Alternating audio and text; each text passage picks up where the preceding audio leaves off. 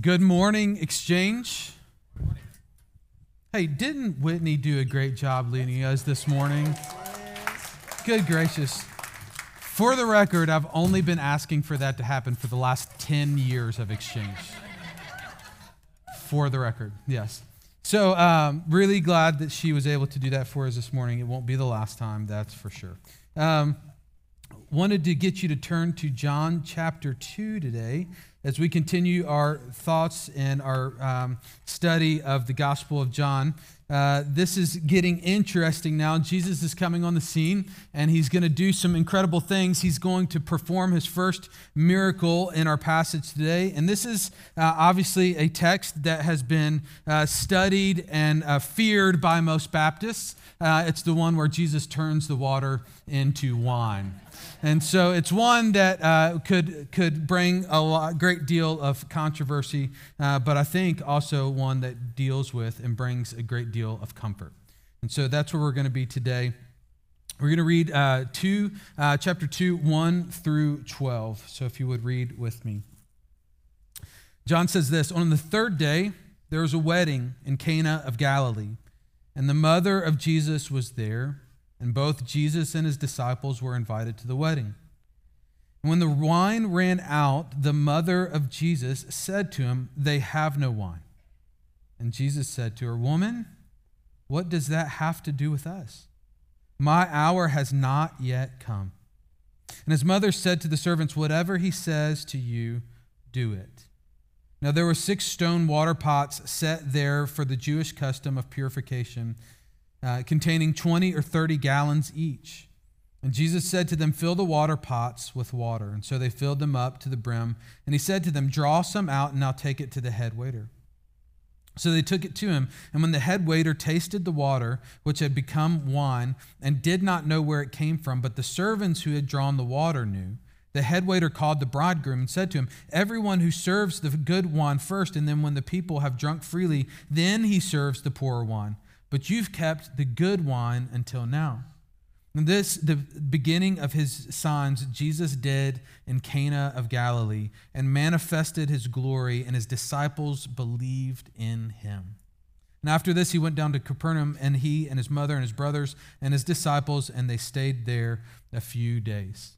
So if you've ever heard an interview with an Olympic athlete, particularly ones who start races, who swim, who compete in track and field, who compete in various events where the athletes line up and they will say, "On your marks," right? You've heard it said ever since you were a little kid. It was kind of like you just felt this thing inside of you. It could be 100 yards away, and somebody would say the phrase when you were 3, "On your mark," and you'd be like, you don't even know what you're doing or where you're going, what you're racing. It's just built into us that we are getting ready to go somewhere. We're getting ready to do something. An Olympic athlete will say that they train more for the start of the race than almost as much as they do the race in itself. They literally spend hours and days and reps after reps after reps when they hear the buzz, the jump off of the platform or the push off of the footrest. All of those things are deeply important how you start. And at this moment, Jesus is getting in the blocks, beginning his public ministry to literally come and save the world. And we see this moment where Jesus is even grappling with, has the Father said go? And so we'll see what happens here in the text. I think the text teaches us and shows us so much of a glimpse of Jesus and his friends. We're not really sure who the wedding was for, but someone close to Jesus, someone close to the family. Jesus, we see, was an honored guest, allowed to bring his new group of friends and his disciples. The way that Scripture writes it, he would have just really met some of these guys just days before, and the wedding apparently is open to Jesus and his friends. Mary seems to have some type of relationship with the bride or the groom and carries maybe some type of responsibility at the wedding. Or at least Mary has this massive sympathy toward the hosts. So she comes to Jesus and brings him something that she knew only Jesus could help her with. At this moment, all is lost. There's no hope. There's no store that they make a quick run to. If Jesus doesn't do something, the wedding feast is over. So notice what she does. She comes to him in verse 3, and it says this, that when the wine ran out, the mother of Jesus said to him, they have no wine. It seems elementary, I think, and it seems that Mary didn't attempt to do anything on her own. Of course, we don't have the complete story, but what we do know is that it did not take her very long to bring her need to Jesus. It didn't take her long to bring her need to Jesus. Let me ask you, what's the over-under on your time? What's the average amount of time and frustration it takes you to bring your need to Jesus?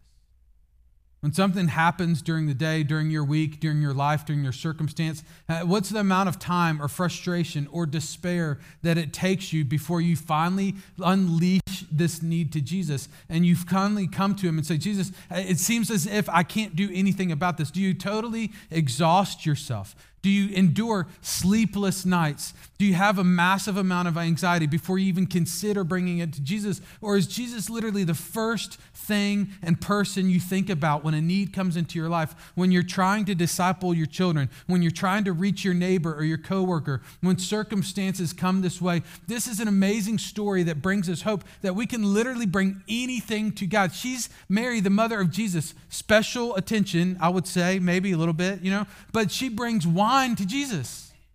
Jesus, the party's going to be over. There's going to be a massive amount of dishonor brought to the family if you don't do something about this. Can you help? I mean, good gracious, if Mary feels comfortable bringing wine to Jesus, what can't we take to him? It seems as if Mary is teaching us this incredible lesson that literally everything is on the table for us to take to Jesus. All of our needs, all of our wants, all of our desires, all of our concerns, all of our fears, all of our trouble, everything is on the table. He invites us to this, to present all of our requests to him. Do you lean on Scripture's invitation to do this? To take him at his invitation, to constantly bring the things that are on your mind, in your heart, surrounding who you are without ceasing. The Scripture would push us towards this over and over again. 1 Thessalonians 5, verse 16, he says this, rejoice always, pray without ceasing. Pray without ceasing. Give thanks in all circumstances, for this is the will of God. Watch, in Christ Jesus. Christ made it possible for us to pray without ceasing. It doesn't mean Scripture's not telling us here, it's not advocating for that we would literally abandon all of life's responsibilities and live like a hermit or a monk and just kneel before the Lord for our whole life. But that's the posture that he's asking our hearts to carry. That when we walk through life, when we see someone that we encounter, we think to ourselves and we pray, Lord, would you give me words to say to this person? Like right before we enter this conversation, well, Lord, would you help me say the things that I need to say and not say the things that I don't need to say? Before we engage with their children that we're trying to disciple, it's pushing us to say, Lord, you love my children more than I do. And so would you teach me to teach them? I mean, before we enter into any circumstance, Scripture is saying, pray without ceasing, have a mind of prayer. It's as if Jesus is walking with you through the Spirit that he places in us, that he gives us access to the Father all day long, all night long. I hate the moments that I wake up at 3 a.m., but it's in those moments that I pray. I often roll over, and it's one of those moments where I wake up and I think, why does the Lord want me awake right now?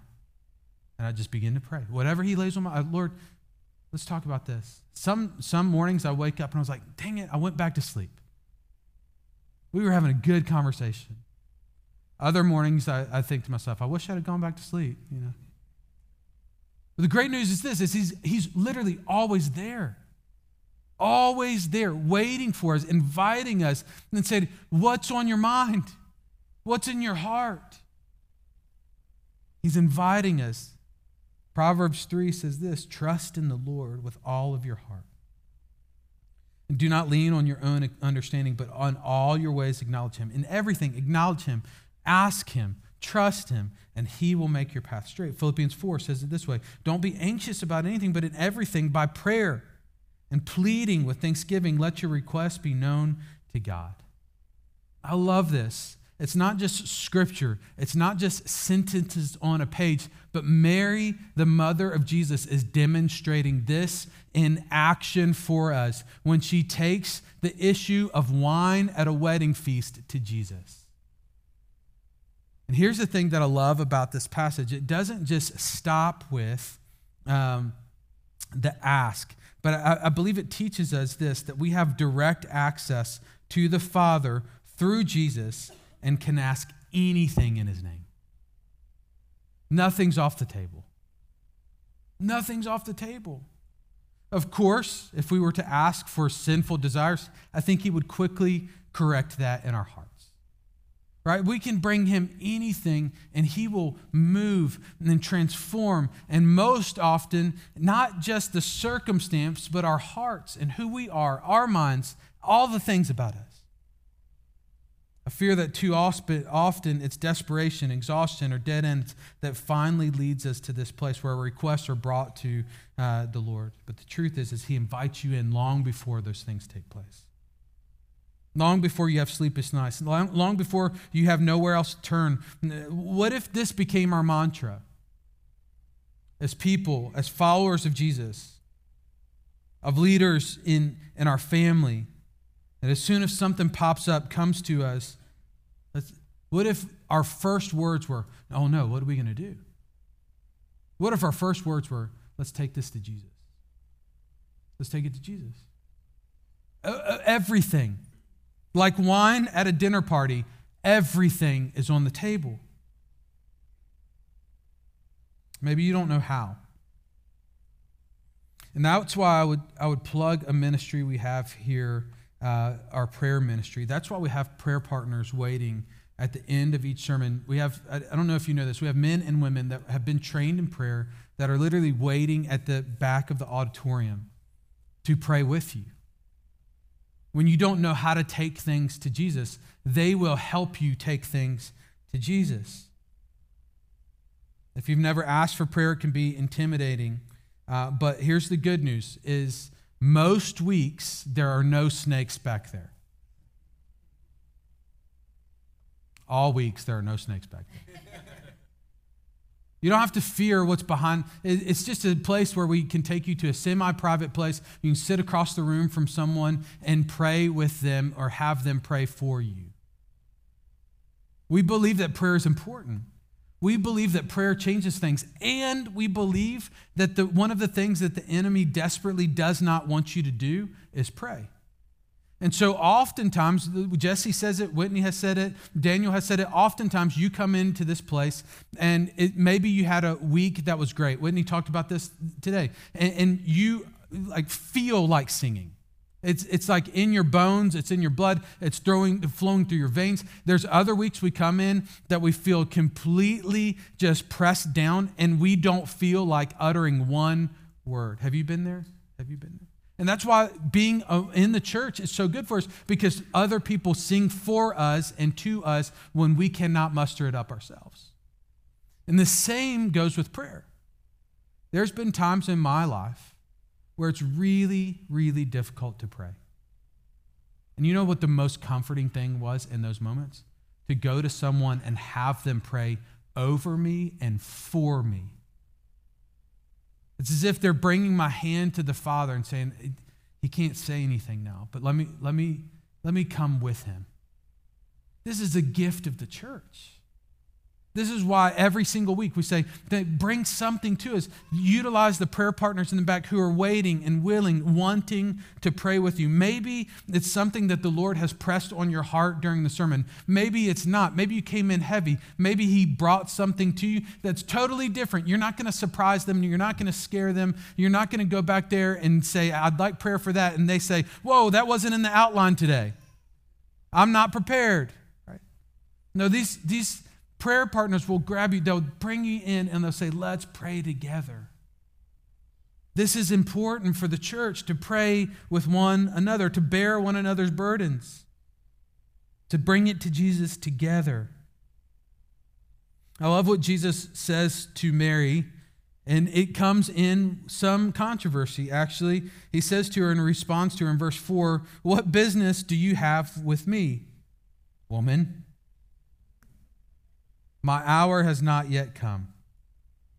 So some have expressed a little bit of disappointment with Jesus in this phrase, in the way that he addresses his mother particularly. He talks to her in some way that we might deem disrespectful. By calling her woman, it seems brash, it seems harsh to some extent. And there's a few interesting things about how John writes in his gospel, and also kind of Jewish culture and context here. First, it's important to understand that nowhere in John's gospel does he refer to Mary as Mary. He's always the mother of Jesus. She is always the mother of Jesus. And this was not odd in this context to refer to a woman as the wife of someone, the daughter of someone, or the mother of someone. It was largely placed in her identity at that moment. And so John is doing this a little bit in his gospel. In the entirety of his gospel, she's never called name. In fact, I think he does something that's significant for us. She's always named as the mother of Jesus, quite possibly the most intriguing and most identifying thing about Mary was being the mother of Jesus and a follower of Jesus. Oftentimes, Paul would write this about himself in his gospel. I, Paul, follower, slave to Jesus. It's as if he wants to cast away his name as quickly as possible and identify himself with the posture and the following of Jesus. John knew this about Mary. John understood that her greatest claim wasn't necessarily birthing Christ, although she did, that she would follow him as well. The second thing that's pretty interesting here is that Jesus addresses his mother by this word woman twice in the Gospel of John. Once here and once at the end. John chapter 19, verse 26.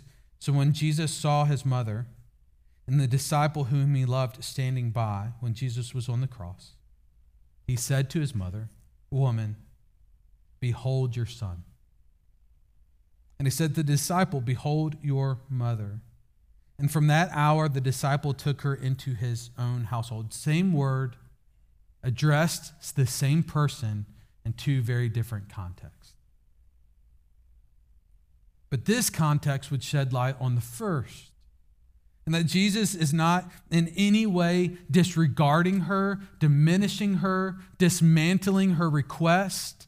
In fact, his second use of this exact same word would push us to the belief that Jesus is using this as some type of term of endearment, of care. I like the phrase that needs more clarification probably is when Jesus says to her, "What business do you have with me?" And then he gives this important caveat, "My hour has not yet come." It seems that Mary has some type of responsibility at this wedding. At the very least, she has a very strong sympathy towards the groom's family, who would be responsible for the reception. It would be massively dishonoring to them and to their name to run out of provisions. In fact, the bride's family at this moment was able to legally take the groom's family to court for not providing enough provisions for the reception. This was a massive, massive deal. It wasn't just the fear of litigation, but it was honor, deep honor that was at stake here for their family. We're not sure how far into the reception this would have been either, but in the Jewish custom in this time period, a wedding feast and celebration could literally go on for days. So Mary is obviously concerned, probably in a panic, when she turns to Jesus. I think it's fun to think about and to wonder about, to speculate about what Mary had also seen Jesus do. What made Mary come to Jesus in this moment? For 30 years, Jesus lived under her roof as a carpenter. We know this was Jesus' first public miracle, but what about the others? Had Jesus already demonstrated his ability to control nature in some way? Did he turn his vegetables into delicious desserts every night? Did Jesus hit a home run every time he went to bat? Maybe Jesus always knew the card that you drew from the deck. It's hard to say what miracles he might have done to already prove to Mary that he could do this one. But I also find it interesting what miracle or miracles Jesus had not done. What's interesting from this text is it's very apparent by Mary's introduction, the mother of Jesus, that she is being identified with Jesus, not with Joseph.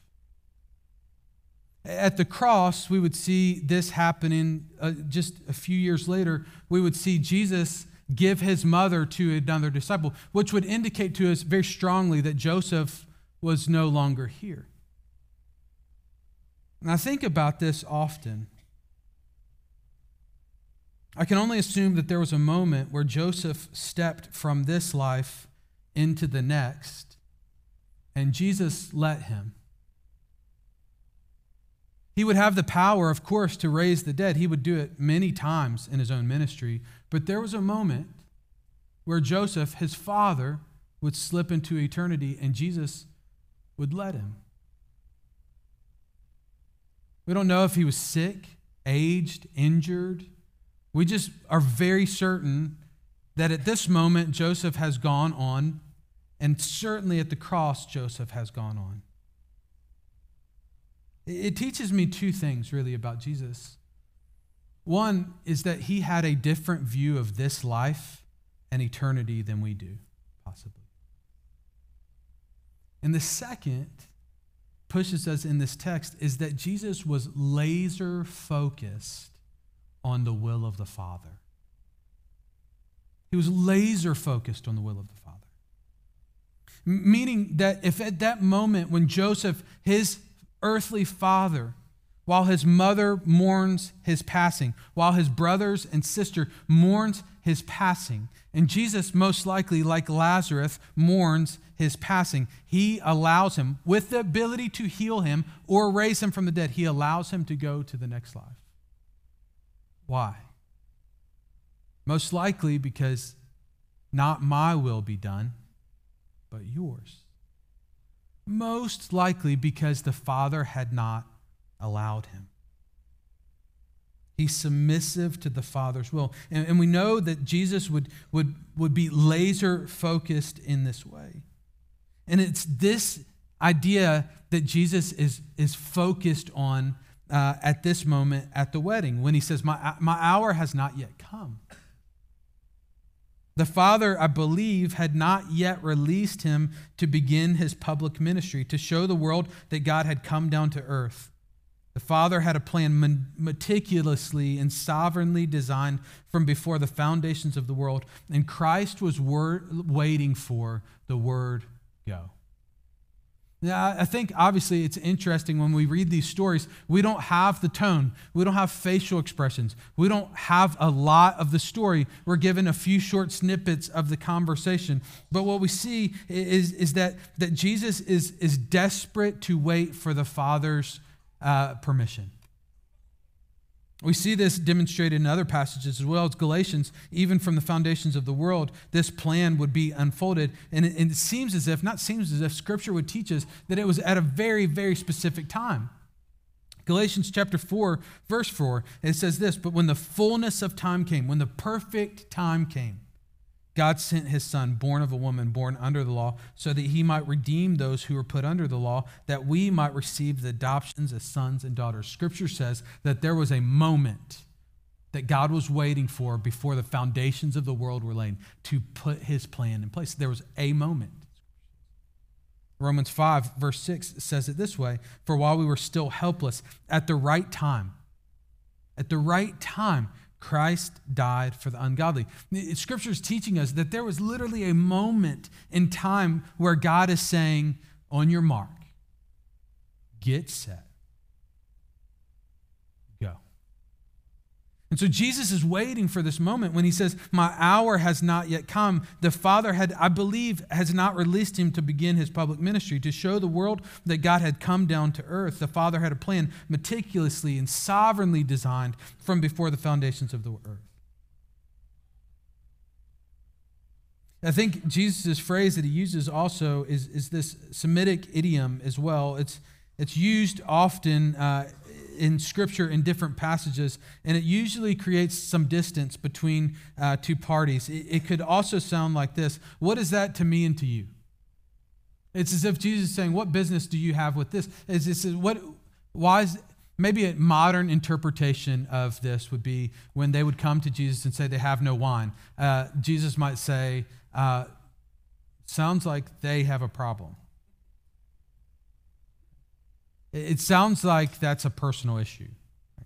Jesus is laser focused. He says, I'm not going to do anything apart from the Father's will, even if my own mother asks me. Do you see the weight here?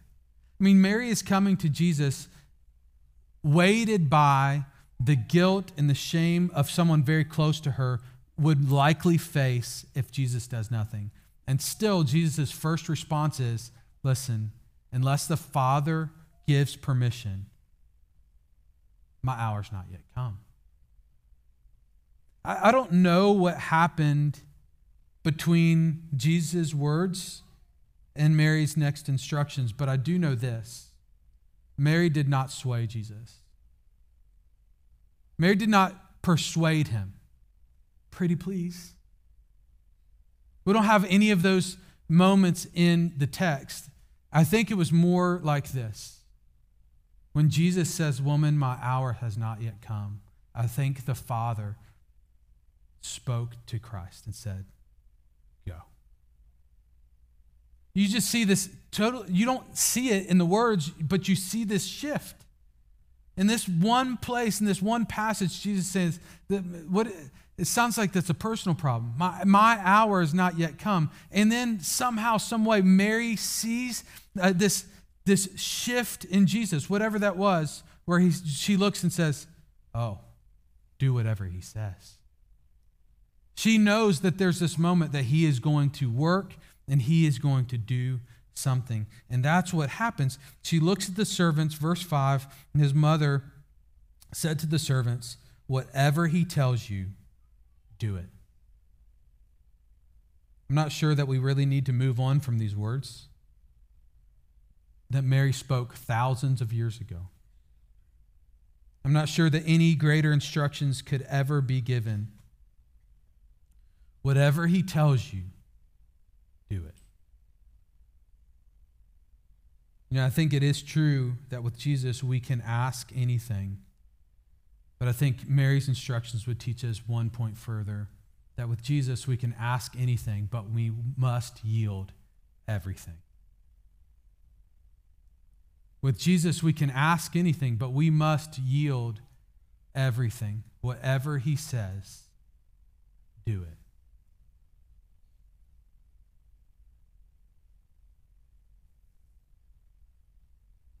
I'll ask for what I want, what I believe that I need, but I'll yield to what Jesus knows is best and right. I'll recognize that Jesus knows what's best and right in an exact proportion of what's needed. I think this is true in the most exciting places of our life and true in the most vulnerable. I can't imagine that the servants felt like anything but fools as they filled these water pots. What are we doing? Total waste of time. You can't add anything to water to make wine. Whatever he says, do it. But also showing up empty-handed at the rest of the feast, they would feel like fools. So I'm sure they expected nothing to happen, but they were at least going to obey instructions. I wonder what would have happened, though, if two things hadn't have happened. What if Mary didn't ask or the servants didn't obey? I believe that we would not be reading this story at this moment. Jesus could have found another way to announce his power over all of creation. And still he does it in a way that corresponds and intersects with Mary's request and the servant's obedience.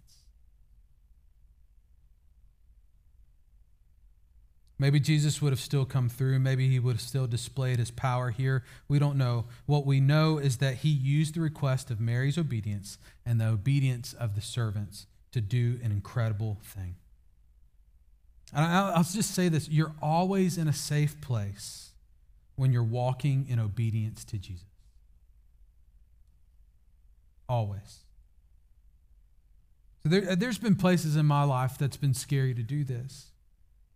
Places that were exciting. Places that were inconvenient. Have you ever had the Spirit kind of poke his finger in your chest and give you some instructions that you felt were like too hard for you to say, yes, Lord? What about confession? Have you ever had that? Where the Lord's asking you to confess and you're like, oh man, that's a scary place. You might end up hurting someone, to ask for forgiveness, to rip open a wound. But when Jesus speaks, he always is working and he's always sure. Listen, Jesus wasn't surprised when the water turned into wine. And he won't be surprised when your confession leads to freedom.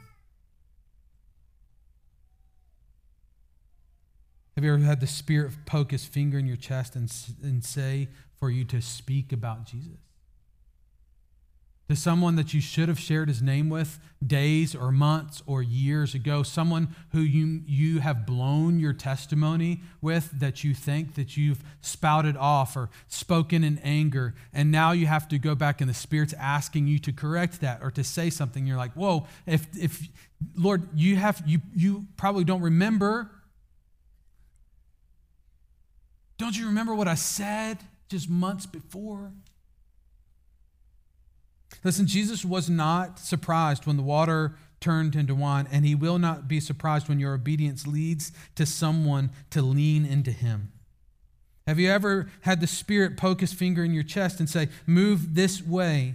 And all you can see is the unknown. All you can feel is fear. Listen, Jesus was not surprised when the water was turned into wine, and he will not be surprised when he leads you safely to the other side of whatever is in your life at this moment.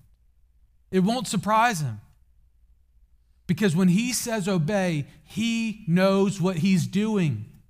He understands what's at stake. He knows the anxiousness in your heart. He knows all of the weight.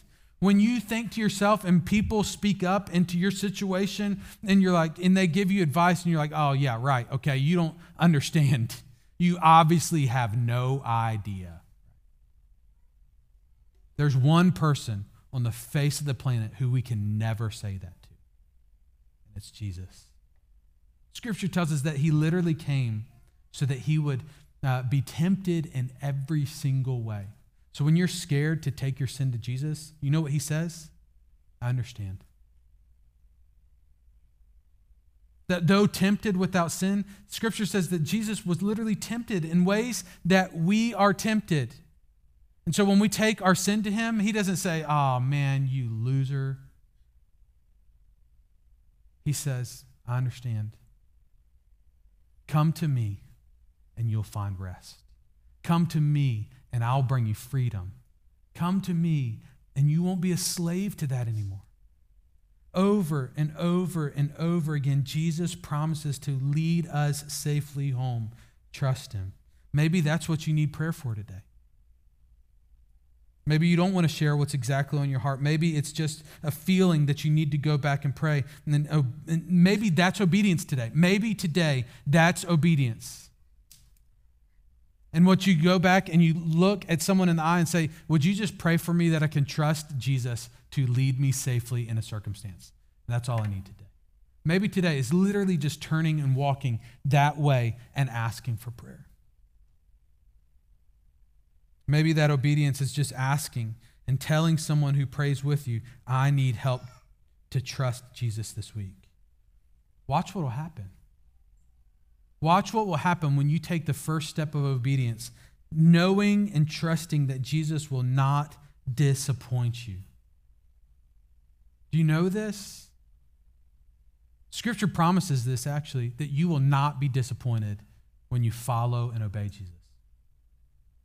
You won't be. It's over. Just a couple of samplings. Romans 10, verse 11 says, Scripture says, whoever believes in him will not be put to shame. Isaiah 49:23 says it this way, and you will know that I'm the Lord, and those who hopefully wait for me will not be put to shame.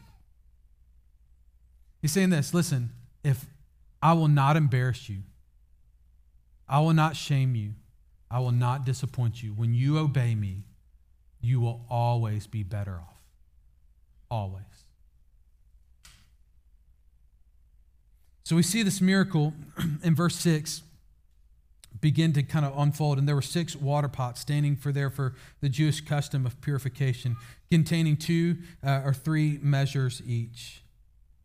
And Jesus said to them, fill the water pots. And so they filled them up with the brim. And he said, draw some out and take it to the head waiter. And so they took it to him. And then when the head waiter tasted the water, which had become wine, and did not know where it came from, the servants who had drawn the water knew. The head waiter called the groom. And he said to him, every man serves the good wine first, and when the guests are drunk, then he serves the poor wine. But you have kept the good wine until now. I mean, can you imagine the response here? For reference, each of these pots would have been 20 to 30 gallons. So the most conservative figure on that at 20 gallons each, this would equal about 515 bottles of our current bottle of wine. It's a lot. And it was fantastic in quality. As Scripture actually mentions, whoa, this is better than anything we've ever tasted. For most, they would have not known what had happened. I mean, in fact, Scripture tells us, and the text specifically says, as if John is trying to make a point, that the head waiter didn't even know where the wine had come from. That wasn't the mission. It doesn't seem like the groom knew, or anyone else knew for that matter. John lets us in on a little secret. Who Jesus is after. He says this in verse 11, at the beginning of Jesus' signs in Cana of Galilee, and he revealed his glory, and his disciples believed in it. It's as if John is letting us in on the purpose of this miracle. Though his first public one, Jesus is bringing in the disciples, and he's saying to them, watch and see. Come and see. Wait and see. It says that he revealed his glory. The Greek word here is a word that means splendor, brightness, radiance. It's as if Jesus is showing them who he really is. It's as if he is giving them a glimpse of his deity, his power as creator, absolute authority and dominance over all of creation.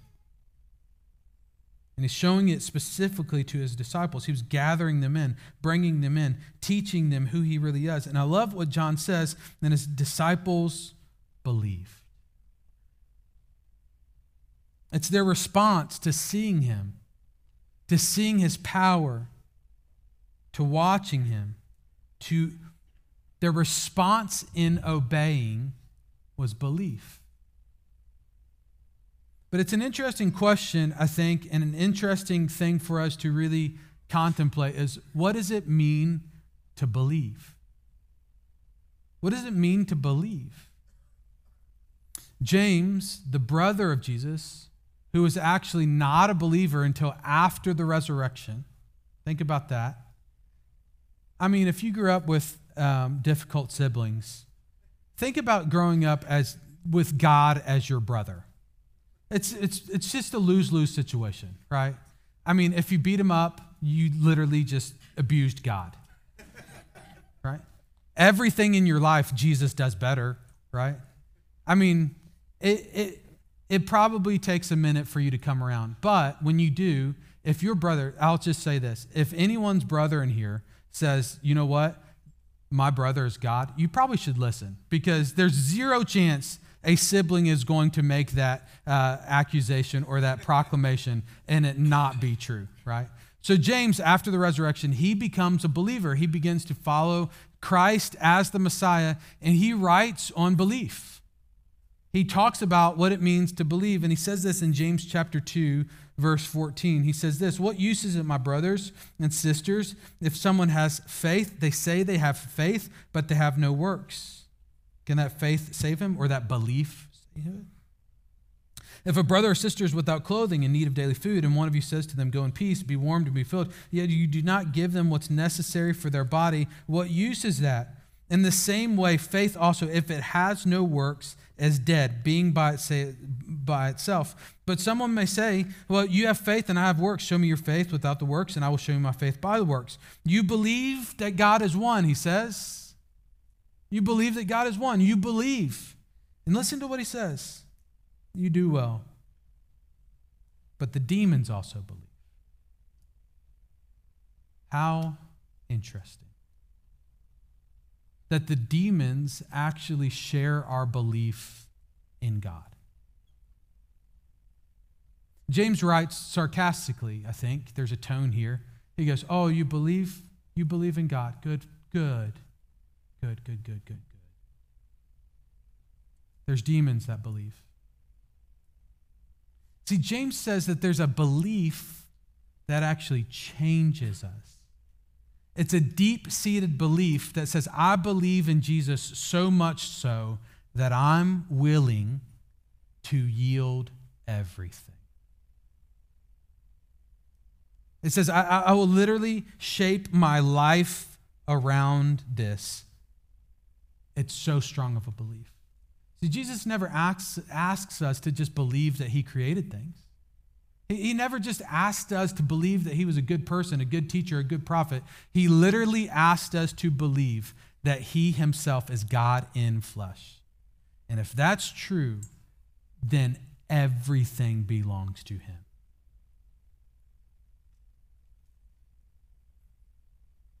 When we see him, we're forced to say, do we believe him? According to James, the brother of Jesus, to believe means that Jesus becomes the hinge pin of our lives.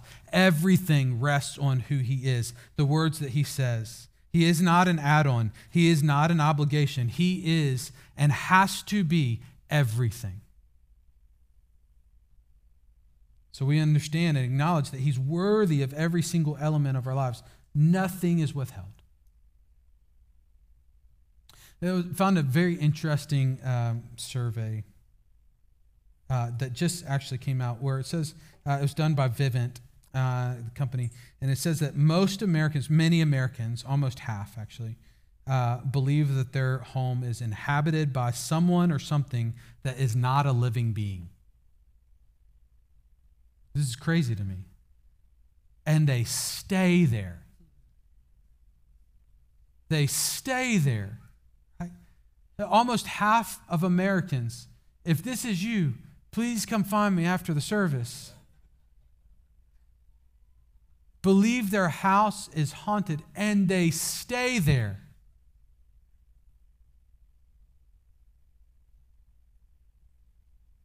You know, I wonder if their belief is similar to ours. We say, yeah, I believe something's there, but it's not going to change anything about my life. I kind of wonder what's more crazy, to be honest.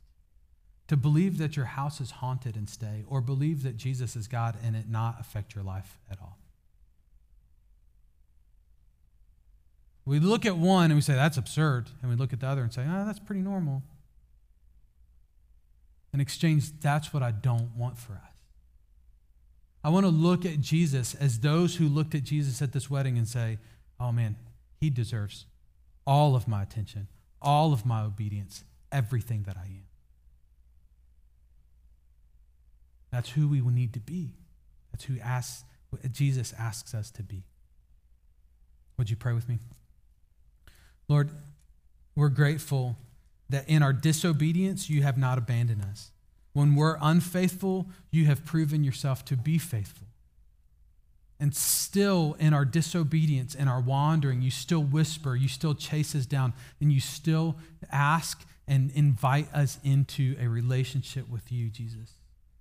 And so there's some today that literally just need to obey, to pray, to ask for faith and the ability to trust. And so, Jesus, I pray that you give that to them. I pray that even asking for prayer from one of our prayer partners would be an act of courage and obedience, that they would go back and just receive prayer and understand what it's like to be prayed for and prayed over, Lord. Lord, for some, you have put in their heart and in their mind a conversation that they desperately need to have with someone else.